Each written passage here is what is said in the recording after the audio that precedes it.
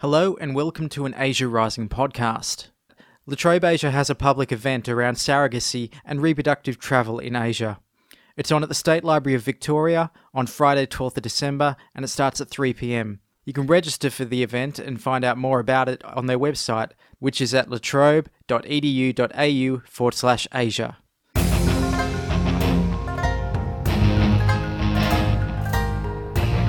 Welcome to Asia Rising, a podcast where we examine the news, events and general happenings of Asia's states and societies. I'm your host Matt Smith, and with me today is Professor Nick Bisley, Executive Director of La Trobe Asia. In today's podcast, we look at the year that was in Asia, the events that happened and made our headlines, and what could be coming in 2015. Thanks for joining me, Nick. Thanks, Matt. Let's start with a year ago, the end of 2014. As compared to now, how would you describe the situation broadly as changing? From a political landscape, would you see it as more democratic, more tumultuous? Is Asia, which has always been a big player on the economic platform, an even bigger consideration? So where would you briefly see it being from a year ago to today? Yeah, I think roll the clock back and sort of think, what did we think in December 2013, 2014 would hold for us? There were some things we knew were going to happen, the two big elections in India and Indonesia, although I think no one would have predicted exactly how those elections played out in terms of the results. Another coup in Thailand, on the one hand sadly predictable, but also I think somewhat unexpected given Thailand's recent trends. The economy in Asia continues to be the main story from a global point of view. Asia, and particularly China, is the engine for economic growth around the world. The post-global financial crisis recessionary periods in Europe and North America have been much longer and deeper than many people anticipated. And I think without Chinese-driven growth, the world economy as a whole would be a lot worse off. On the back of that, Asian economic growth has been, in 2014, continued tensions that's coming from that growth. So as Asia's states are getting richer, and as Asia's peoples are getting richer, we're finding that Asian states are finding more to fight about and having greater capacity to make good on their ambitions or to try to make good on what they see to be past injustices. So territorial disputes in the East China Sea and the South China Sea, disputes between India and China across their borders, and then the long-running historical tensions between Japan and China continue to be fueled by this economic growth. Let's go into that a bit. Do you think that as a result is going to take up more of the global attention and that's going to become a focus point, particularly the tension between Japan and China at the moment? I mean, this is simplifying it a lot, but it's over a bunch of small islands that are not significant to either of them, but it's just the fact that they are there. The dispute between Japan and China, at the moment, the centerpiece of it is these islands, what the Japanese call the Senkaku Islands, that the Chinese call the Diaoyu Islands. And each claims them as their own historical territories. Each claims the other's historical claims are not just wrong, but unjust. The islands in themselves don't have any immediate obvious benefits. There's no population or resources on them. There's no resources on them, but there is thought to be fairly substantial oil and gas reserves under the sea within the territorial waters that go to whoever claims them.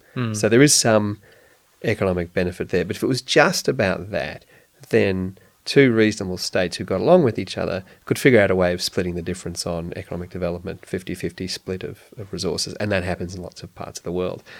The islands themselves are a reflection of a deeper set of tensions between what was Asia's number one economic power, Japan, and Asia's new number one economic power, China.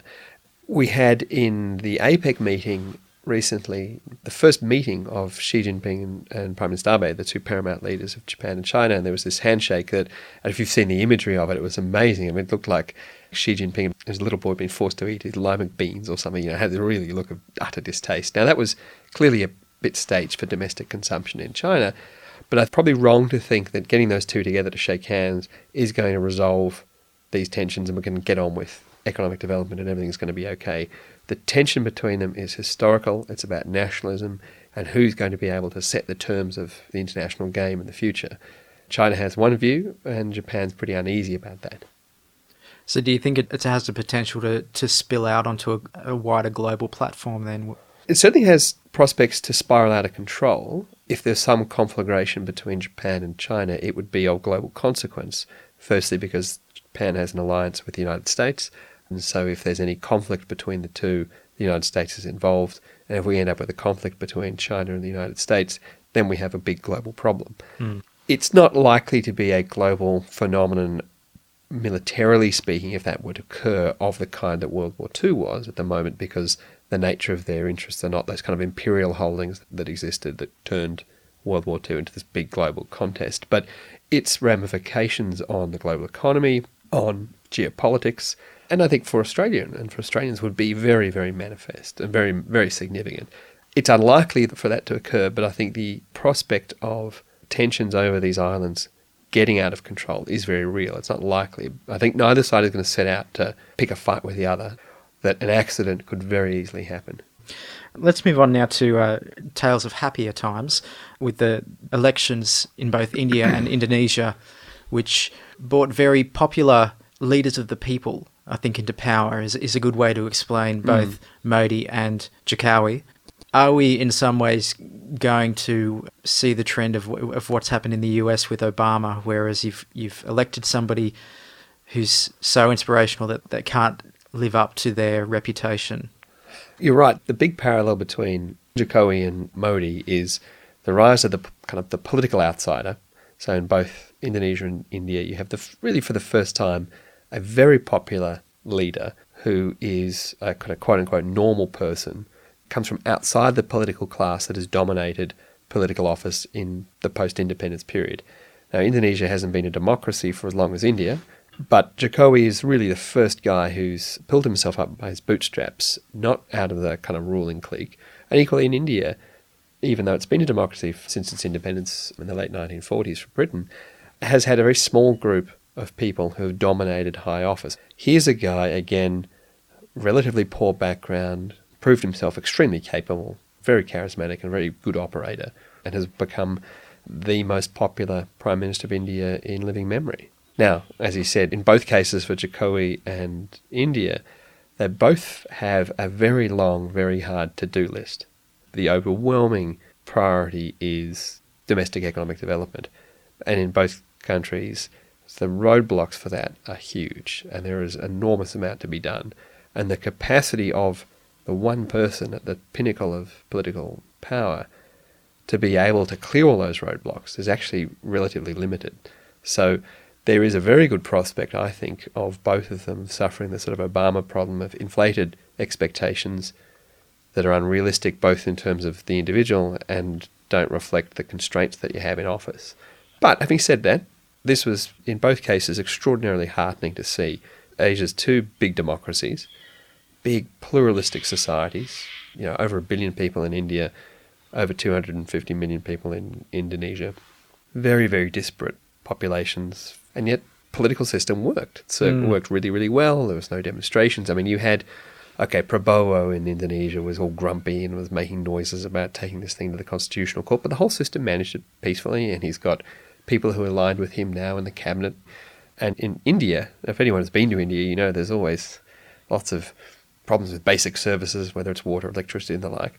And yet the world's largest democracy puts on an amazing show over 6 or 8 weeks to turn what's still a very, very much a developing economy, a political process where people feel engaged, in which they feel they have a say, and which generates a peaceful transition of power. And so it's those who've said, Asian societies aren't ready for democracy, they need the strong hand of strong central authoritarian government. Here's two powerful examples that's absolute hogwash. In these two, I think you see a really great sign of what's occurring in democratic Asia. Of course, there's lots of other less positive news in the non-democratic parts of Asia, or parts that were democratic. The biggest example of that, I think, at the moment is Thailand, which has gone completely in the opposite direction. And the military they staged the coup, I believe, in May, and since then there's no sign of an election or a return to democracy. In fact, quite the opposite. You've got a consolidation of power by the generals. It's one-man rule in many respects, but you've got a political structure that looks like is here for the medium term. A lot of people thought this was what was likely to occur. And then you add to this the continuing ill health of the king, who's this kind of very vital piece of the jigsaw puzzle. They would say it gives them good reason to be strong, stable, capable government. critics would say it gives them perfect pretext to consolidate personal rule. But, we've seen clamping down on press freedom, foreigners who are critical of the system, or scholars, journalists alike, being not allowed in. The other things that make democracy so important, free press, free association, free expression, all of that's being nibbled away. And I think that's a really disappointing turn of events, and it doesn't look like it's going to end anytime soon. Do you think that that's something that the people are going to tolerate for long? I mean, democracy is such a movement in countries like this, that especially amongst the youth, and there's parallels I think that can be said here for Hong Kong and what they're going through at the moment as well. I read this week that students in Thailand were detained for throwing up the Hunger Games salute. The film's been banned in Thailand. Has it really? Yeah. So, wow, okay. So you get they're jittery, and I think there is an infrastructure, if you like, for protest in Thailand that's well established. So the organisational structures and the like that brought the yellow shirts and the red shirts on the streets of Bangkok in the past could easily be mobilised again, I think, and that will be difficult to clamp down on.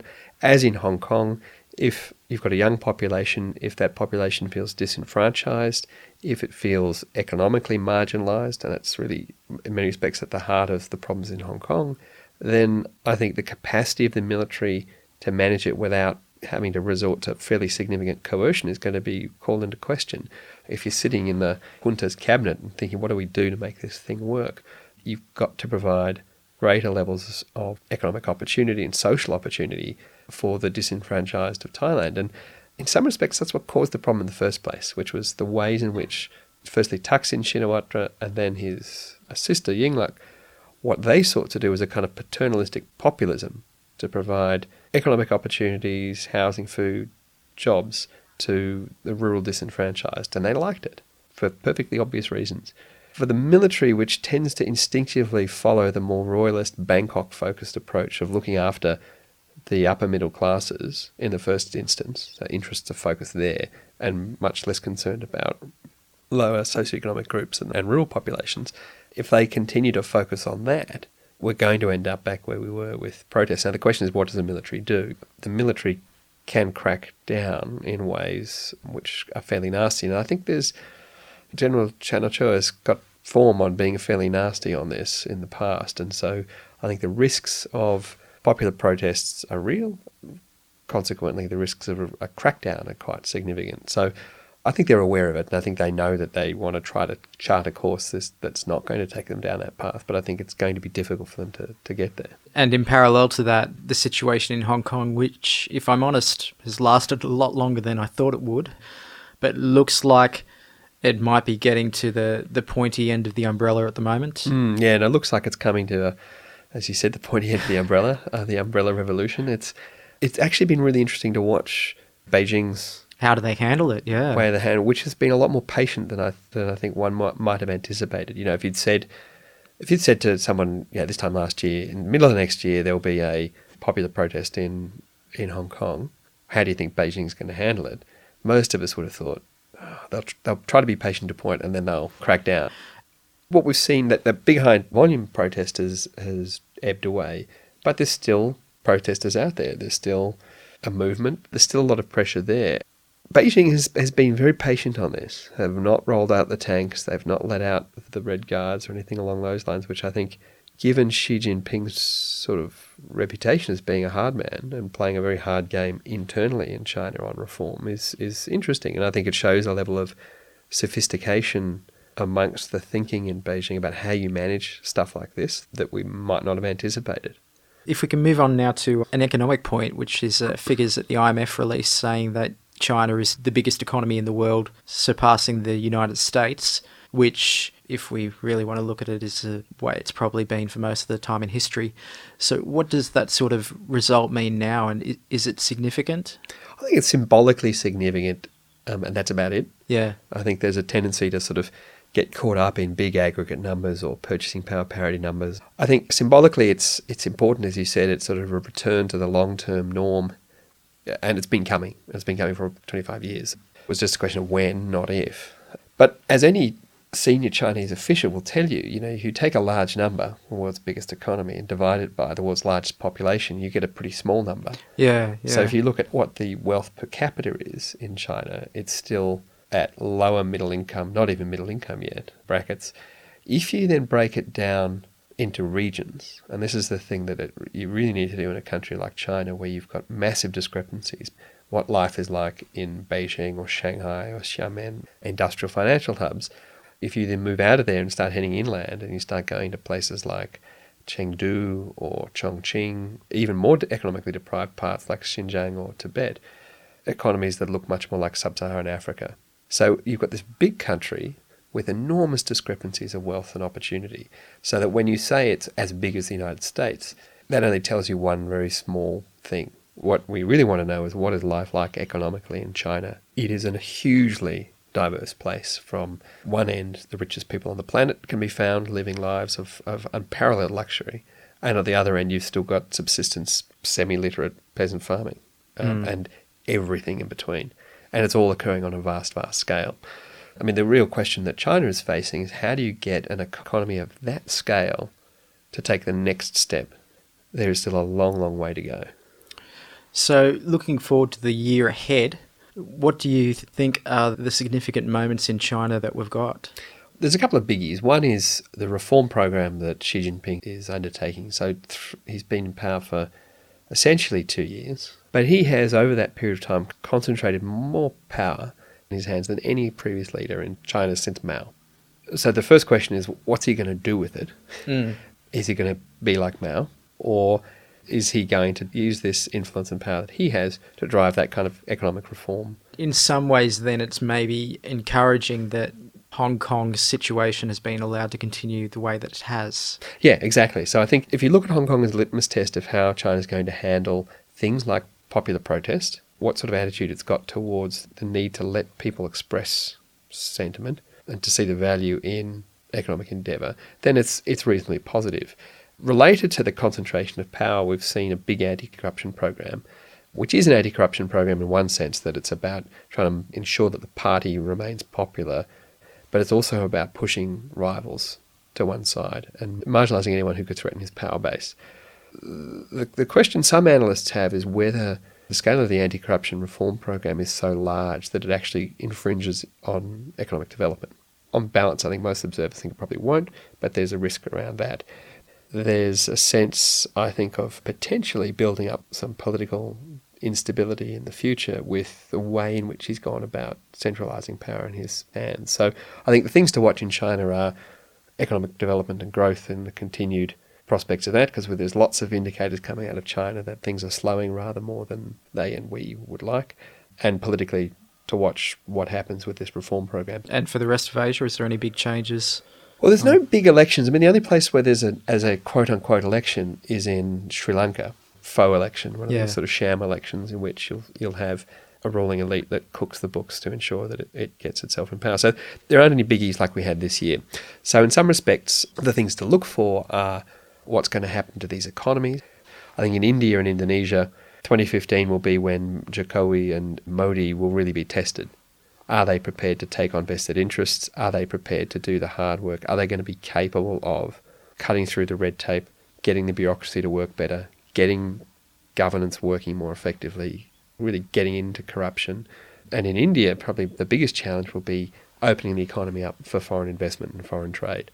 So for 2015 in those two countries, as in the rest of Asia in some respects, it'll be, can the economic reform program happen and become bedded down to really drive the next phase of economic growth? Because if it doesn't, we're scratching our heads where we're going to find economic growth globally, because it's not going to come out of the US and it's not going to come out of Western Europe. It will be fascinating. I think you can lay money down that South China Sea, East China Sea, so the islands dispute between Japan and China, the territorial disputes between China and India will continue to flare up. India-Pakistan border will continue to be difficult to manage. The issues that are bubbling along will continue to bubble along, and there will be surprises, and we'll all be sitting there going, I couldn't imagine that this happened. Right. Thanks for your time today. Pleasure, Matt. You've been listening to Asia Rising, the podcast of La Trobe Asia. You can follow Nick Bisley on Twitter. He's at Nick Bisley. And if you want, you can follow me as well. I'm at Nightlight Guy. If you like this podcast, you can subscribe in the iTunes store or on SoundCloud. I'm Matt Smith, and thanks for listening.